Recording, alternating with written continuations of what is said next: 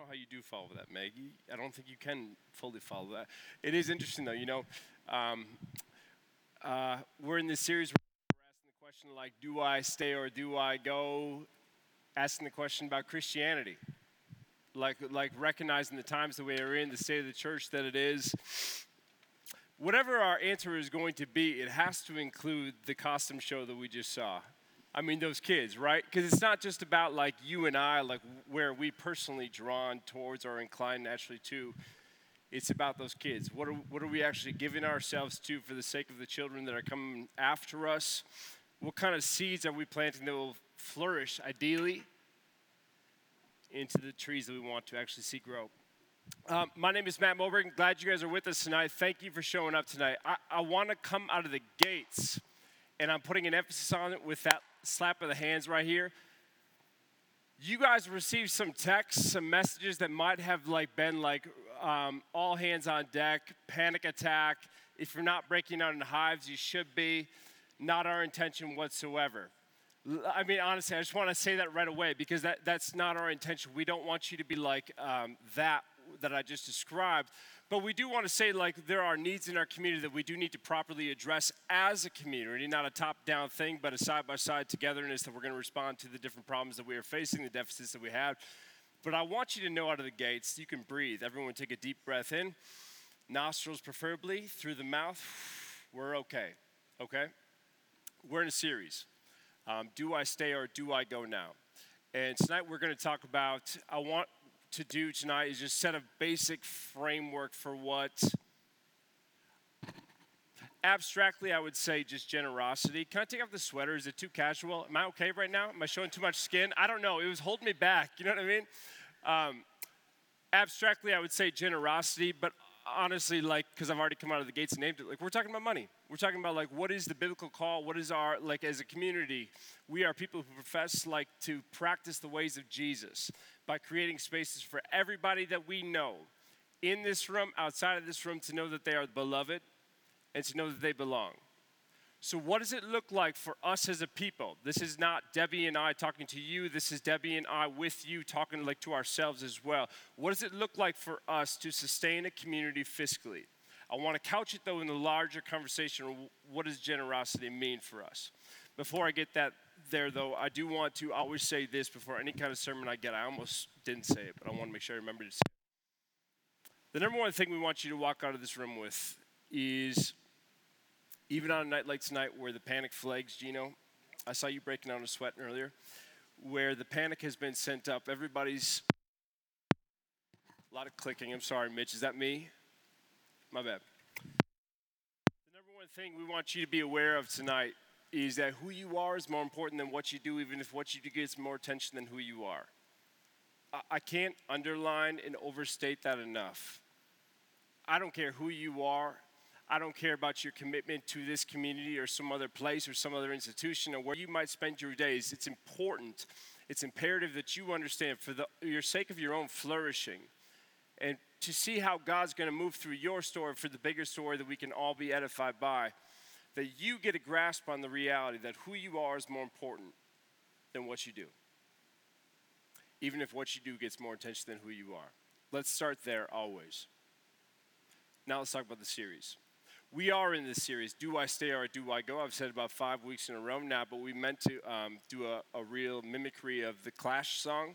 Turns out their song is Should I Stay or Should I Go? I really confessed my ignorance when I said, that 60s band, The Clash, turns out they're 80s or 90s. I'm not that familiar, okay? Cards on the table. I haven't really dabbled. Gino, I saw you get on your high horse and judge me last time, and you won't do that this week because I'm coming in full humility and saying I'm not that well versed in the ways of the Clash, and so I apologize. Do I stay or do I go? It's an honest assessment. I know that when a church holds a series like this, it's kind of a smile and a wink to the side to say, I know that we are asking collectively, should I stay Christian or should I not? Should I stay Christian in light of all of our traditions' past harm that has been inflicted upon the masses, that has been perpetuated into the present? Should I stay Christian in light of all the healing that is happening on behalf of good people like many of you in pursuit of working in collaboration with the good God that we pursue? The question of do I stay Christian, do I stay or do I go, wherever it is that you may land, both yeses and nos are warranted. And we cast no shade upon any of them. It makes sense, whatever makes sense to you in this space. For us, you're here tonight on a Sunday night, and you're going to be with us next Sunday night because we are a yes. We are still claiming this tradition as our native tongue, the place that we set our feet upon, where we are planting our roots inside of. But we do so with some kind of reluctance and hope in our steps. We're not spared from that as well. I mean, you guys, when we started this community, just because I feel like it's very familial, so I'm going to go, I don't have much notes tonight. It's going to be a lot of ranting. Linny, tell me if it's too much, though. I appreciate you. You know, when we started this community, one of the beauties of our communities was we're not out to protect the institutional church. We're not inside of a denomination. We recognize that there is a hole inside of the Big C church that was not making space for everyone to belong, for everyone to know that they're the beloved. And so we set out after it to figure out what does it look like to create a community like the one that we have right now, where unquestionably you can walk inside of these doors and be dignified as a human being, but not just that, as also a child of God. That's what we've been going after the whole time. That is still what we are going after this whole time. For the past few weeks, we've been answering this question of do I stay or do I go? We've been giving you our yeses. Now we've shifted to the hows, and we've gone through that in the past few weeks. What I want to talk about tonight, though, is the investment side of things. When we ask, how do we stay in this community? How do we stay as Christians? When I survey the fiscal realities of where we are, when I survey just the future to what it is asking of us, there's not a shade of doubt in my mind that we're going to have all hands on deck. That's not just pockets. Matter of fact, I was telling Debbie this past week, I said, what's interesting, Debbie, when the pandemic was off the charts crazy, casualties left and right, the peak of the pandemic when things were as ugly as they possibly could be, the Timberwolves were having their season, and nobody was coming to the arena. And when I would show up there and nobody was there, it felt like the games didn't even really matter. I didn't actually realize it until after the fact, but there's something about a community, an organization, a movement, a flow, where if not all hands are on deck, if there's not bodies affirming with their presence that this thing matters, there's not a thing that actually matters. It all is consistent with the flow. So when we talk about investment, when we talk about the needs at hand, when we talk about this call for all hands to be on deck, it's not just about money, it's also about presence, but let's specifically talk about money tonight. I've been thinking about this recently. Maybe it's because it's the season of giving, in the time when it's we're going to spread good cheer and hold doors for people. Is that not the season? Maybe it's just for me. Maybe I am alone in that season. I don't know. About 6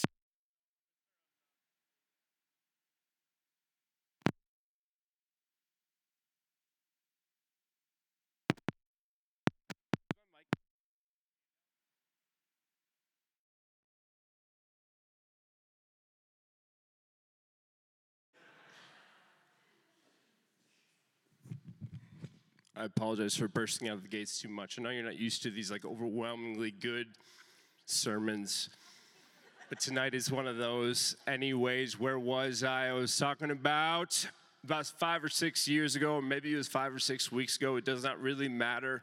I found myself waking up one morning where I was we were fresh out of coffee. I was looking for some caffeine, so I went to Starbucks down on France. Went to Starbucks, got in the line. It was a 3-hour line. That's what it always is at that point. And when I got there, I placed my order, got to the cashier's window, and the lady who was behind the screen from me said, hey, good news. I know you just gave me your card, but the car in front of you actually just paid for it. Obviously, for me, that's welcome news. That's great news. I don't have to pay for my morning caffeination. And, you got to understand, out of empathy just for me, I'm not somebody who receives a lot of good. I work in a very hostile working environment. I don't mean to be pointing at Debbie, but you can understand where I'm coming from right now. My mom said I needed that. My mom, I just want to be clear, my mom. This is not what bursting out of the gates looks like. Debbie looks so nervous right now. Can I carry on with my narrative? Went to that counter, gave her my credit card. Lady said, not needed, not necessary. The car in front of you already gave it. So I'm like, that's fantastic.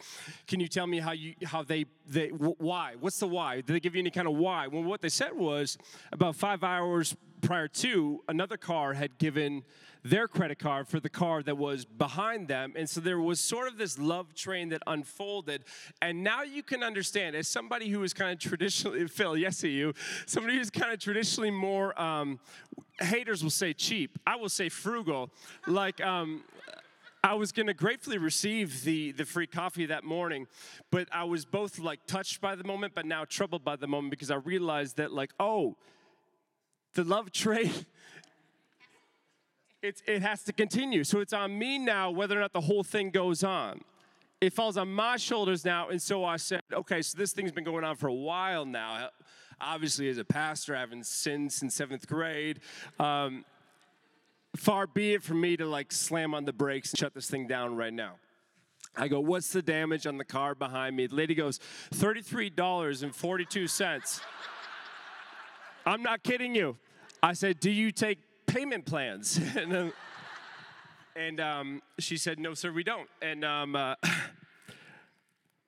embarrassed about this. I know I'm telling you this openly, but I've come to terms with it a little while ago, so I can say it openly now, but I don't want you to miss the shame inside of it. I started patting down like breast pockets as if my t-shirt had a breast pocket, and I slapped like the sides of my pants. I said, you know what? I forgot my wallet today.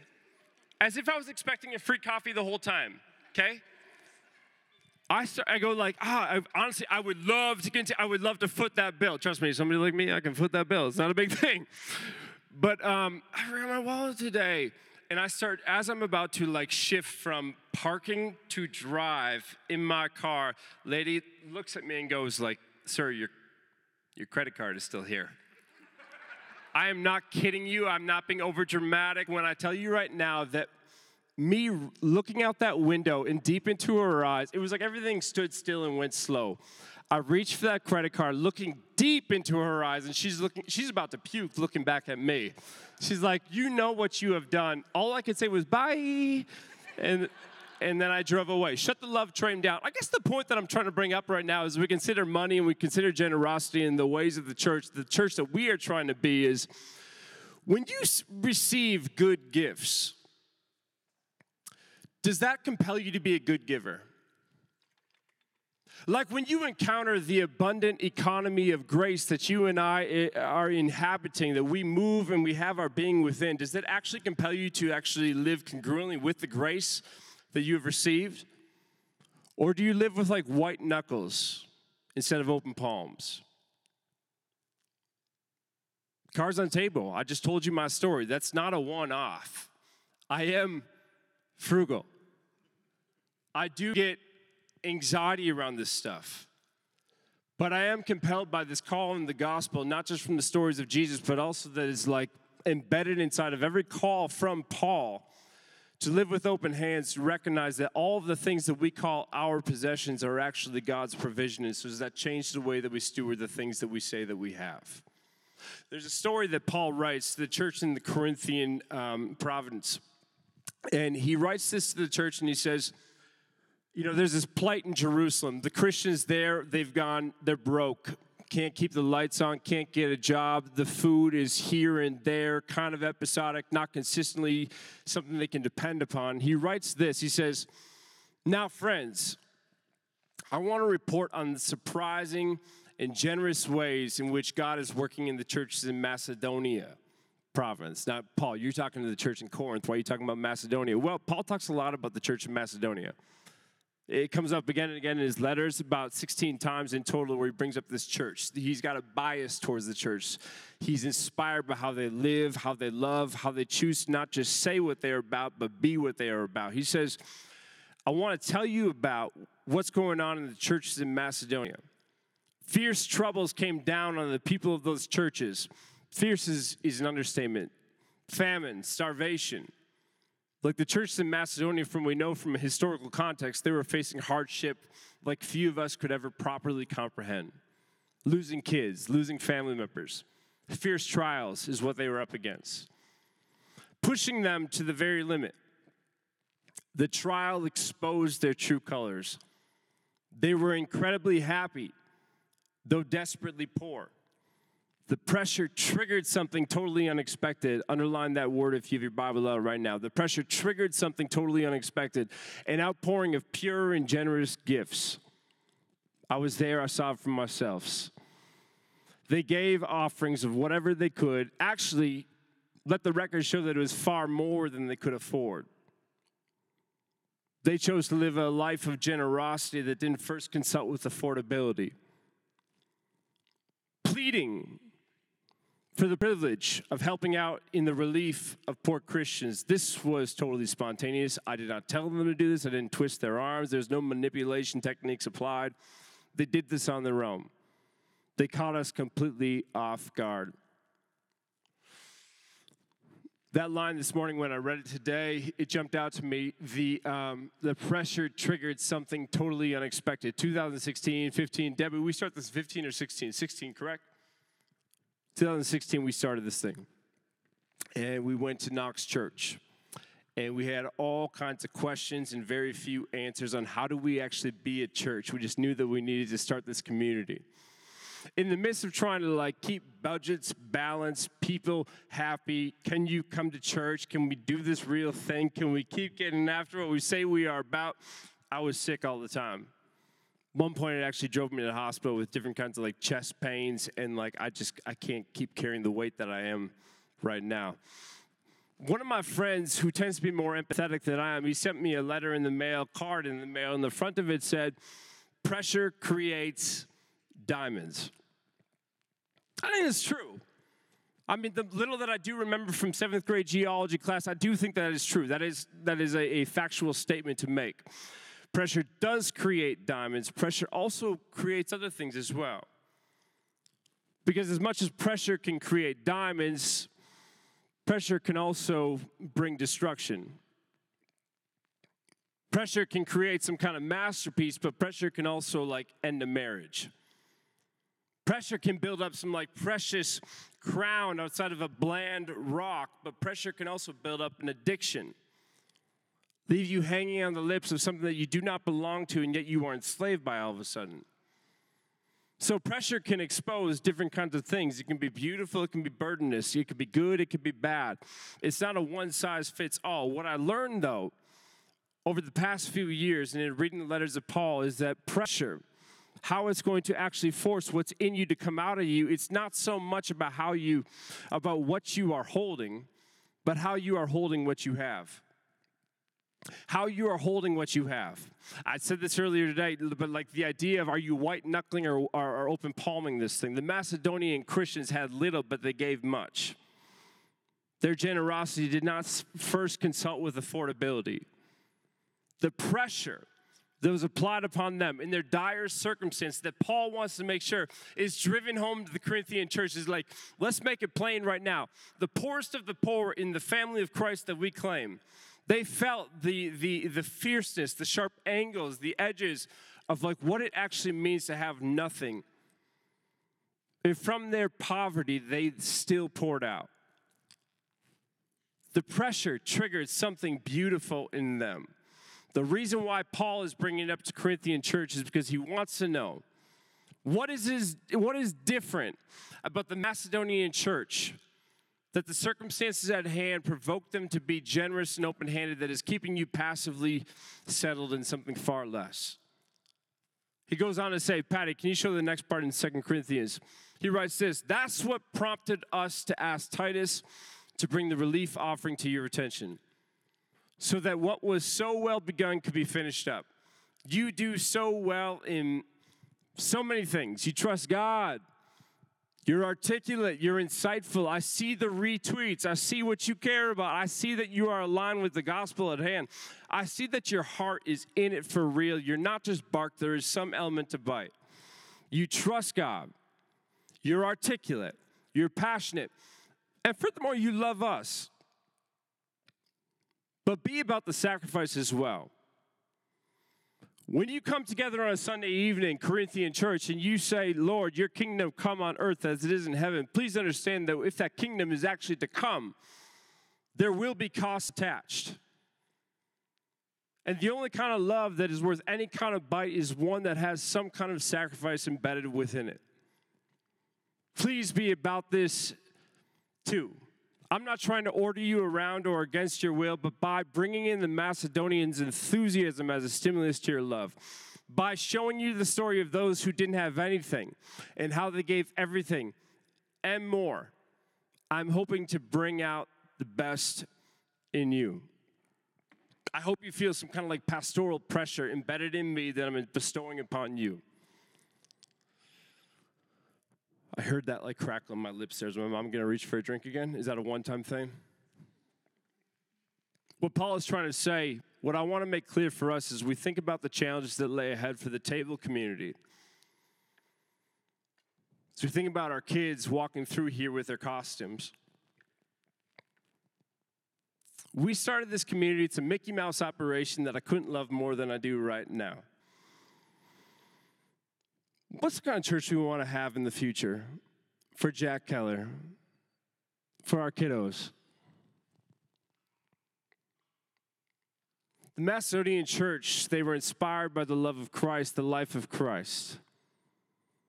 Paul already said it wasn't his idea, it was their idea. It was organic, it wasn't imposed. And Paul was trying to say that they looked at the life of Christ. Who was Christ? The one who was rich but considered himself poor. The one who had nothing but bought a whole village worth of lattes for the cars behind him. Who is Christ for us today? Gosh, honestly, the cringe factor, whenever we talk about money in this church, the reason why we don't do it very often is because heaven forbid, like you misinterpret us as I would like more Gucci to have in my wardrobe or a private jet that I would like to come. Debbie and I, we need to, if you want the gospel to come forth, we need the private jet to actually be ours. That's not what this is. I don't care about those things, but I do care about the future of the church. And I care about communities like ours. Debbie, we're not going to be here forever. iPad off, no suicide.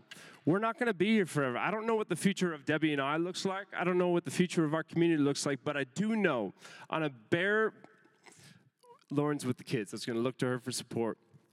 Lauren and I stayed up late last night talking about like whatever the future may hold, good, bad, ugly, whatever is in between. We need a church that continues to bring people in and not curse those that they believe are out. We need a church that continues to contest realities on the ground, the things like Christian nationalism, bigotry, hate, the things that are passively and religiously ordained as normal, though they are not whatsoever. We need churches like ours that are on the fringes of society that can continue to insist upon the good news being good news for all. Otherwise, I don't believe in the church. We're asking this question in this series. I'm trying to like break it down right now from a monologue type perspective where I'm performing some kind of, that's my like, you know, that puppetry day. You know what I'm saying though? You did. You do. My heart was in the right place. We're not trying to like, I want us to recognize the dire state of the church. I want us to recognize that actually. Let's start there. The pews are being emptied. People are actually, the church is being exposed. We have talked about this on again and again every week. What does it look like for us to be the church? What kind of church are we insisting upon must survive, must be sustained, must continue to be an edifying force for all? I am not saying whatsoever that we have it all figured out here at the table of heaven. We don't. I do, Debbie doesn't. We collectively, though, don't. We don't. But I will insist upon this reality that we have to actually be faithful. And what fidelity looks like for us is actually creating, sustaining, and insisting upon this church in the future that is not reflective in the norm. And if we don't do that, then what are we? Paul says the Macedonian church gave beyond what they could actually afford. What does that mean for me? What does it mean for you? I'll couch the conversation in the particulars we'll get into later inside of that right there. Debbie, your turn. You good? Yeah. Are you good, though? Are you sure you're good? The floor is yours. If you want to get on your feet, I'm just sitting up here right now. My sweater's been off for a while now. I mean, I'll walk away.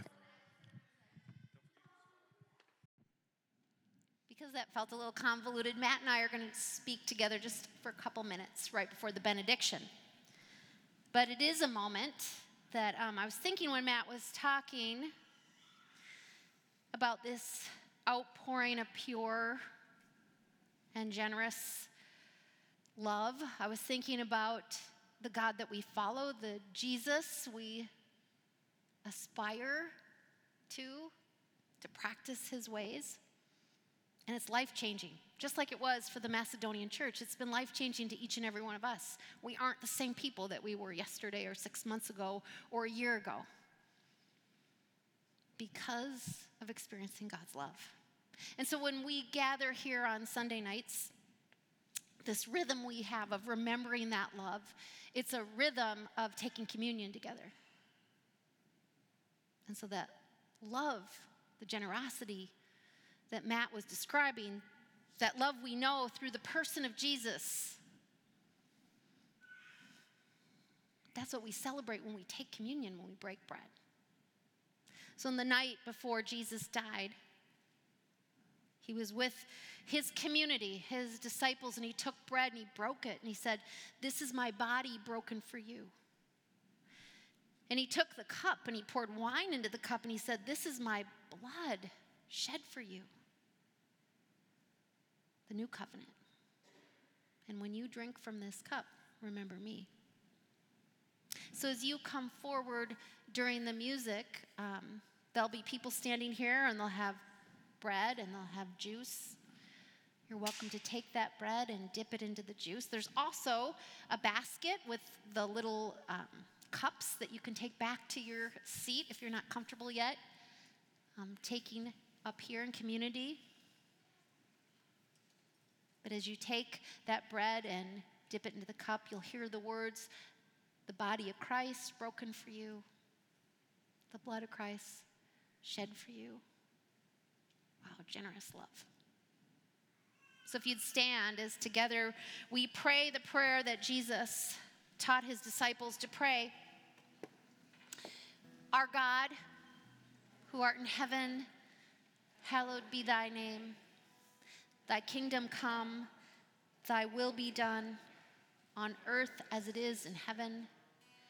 Give us this day our daily bread, and forgive us our debts as we forgive our debtors. And lead us not into temptation, but deliver us from evil. For thine is the kingdom, the power, glory forever. Amen.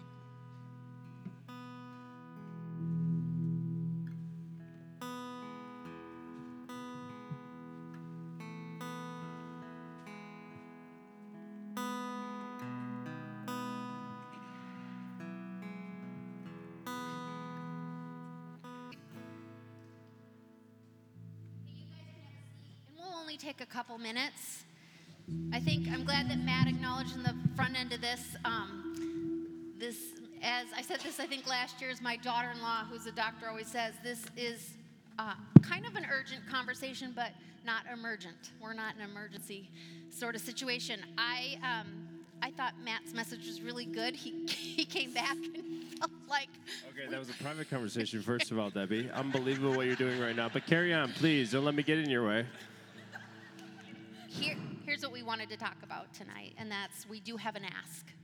But what I wanted to say on the front end of that is that often throughout the story, especially as we've come out of COVID, right, we've been uncertain. It's been shaky ground. Like, what does it look like to be the church? And even though we joke a lot about things being messy and he's funny and all this stuff happens, what you guys need to know is if you... Wait, what? How does that tie into anything? What are you doing right now? I said to you over here, you take the lead, and this is what you're doing with that? I gave you a full-fledged green light. I did not see it playing out like this. Carry on. In the spirit of being fully transparent. But I think one of the things that is true, if you guys knew the conversations and some heartache and the passion and commitment that we both have had along with our team and our leadership, our board, at being a flourishing community and redefining that, because it really isn't just money at all. For us, it's about connection and stories shared and life done together. And so sometimes in those moments on Sunday nights when it feels like, wow, where is everyone? There's not that many people here. We're reminded over and over again about the stories, about all of our stories and how they're connected and how important they are and how it's part of God's bigger story. And so sometimes when it feels like, oh, does this matter? Is this important? Because like Matt has said over and over again, and I stand by, we're not being the church for the sake of checking a box. We're being a church because it matters.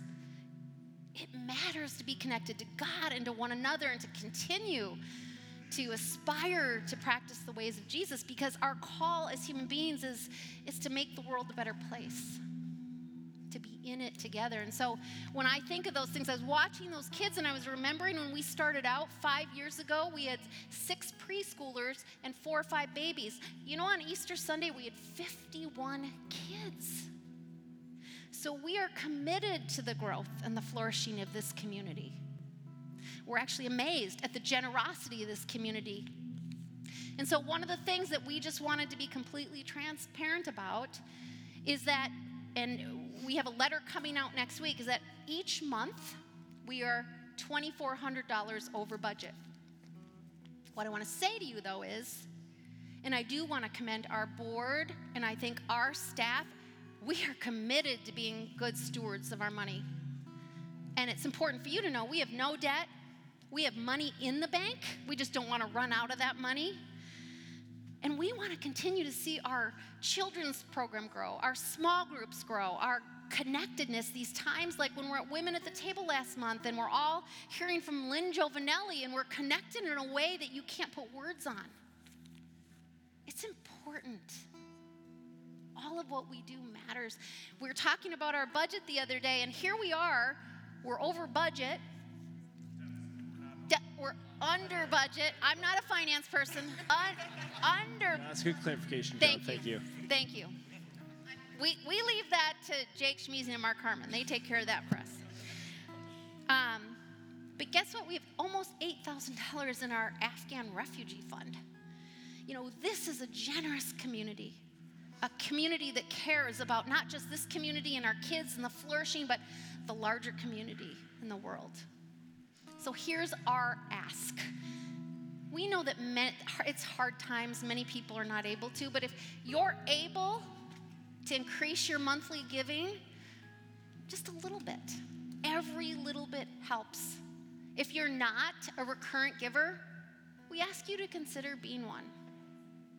It's really helpful for us as we plan our budget moving forward.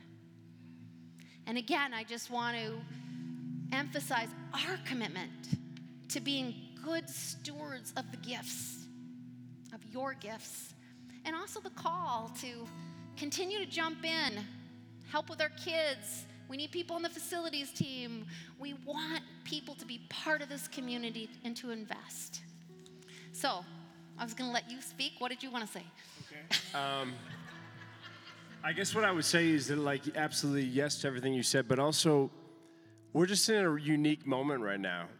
As Americans, as human beings, as we try to steward the resources that we do have for the betterment of the world around us.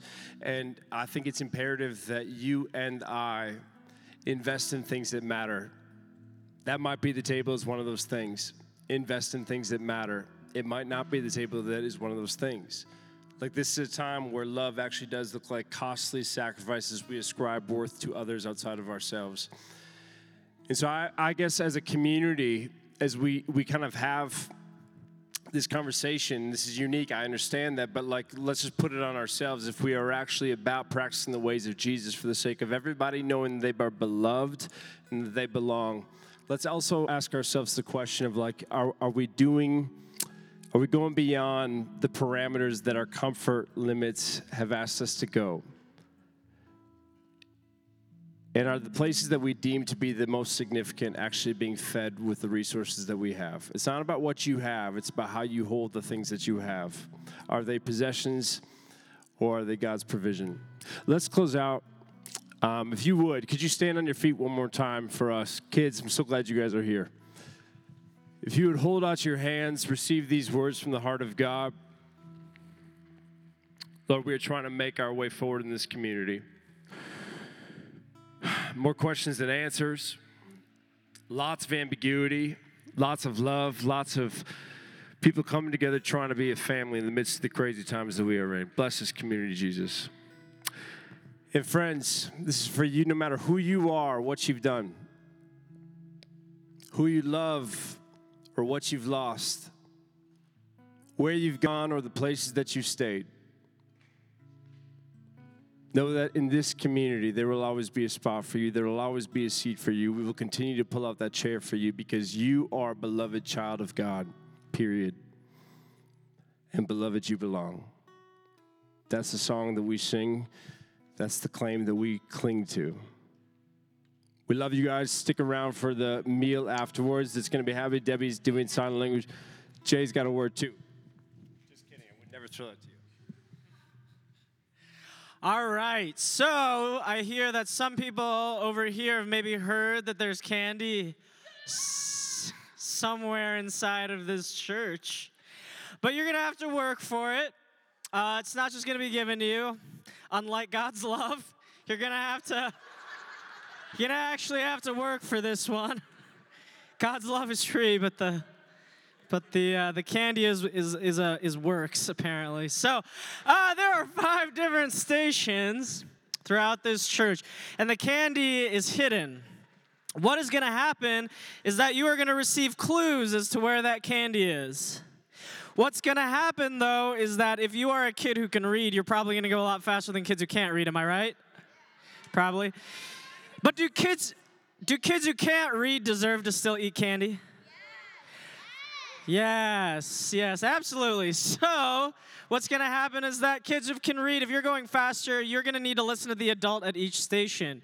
You cannot take more than the amount of candy that they're allowing you to take, and you need to make sure that there is room and that there is candy left for the others, okay?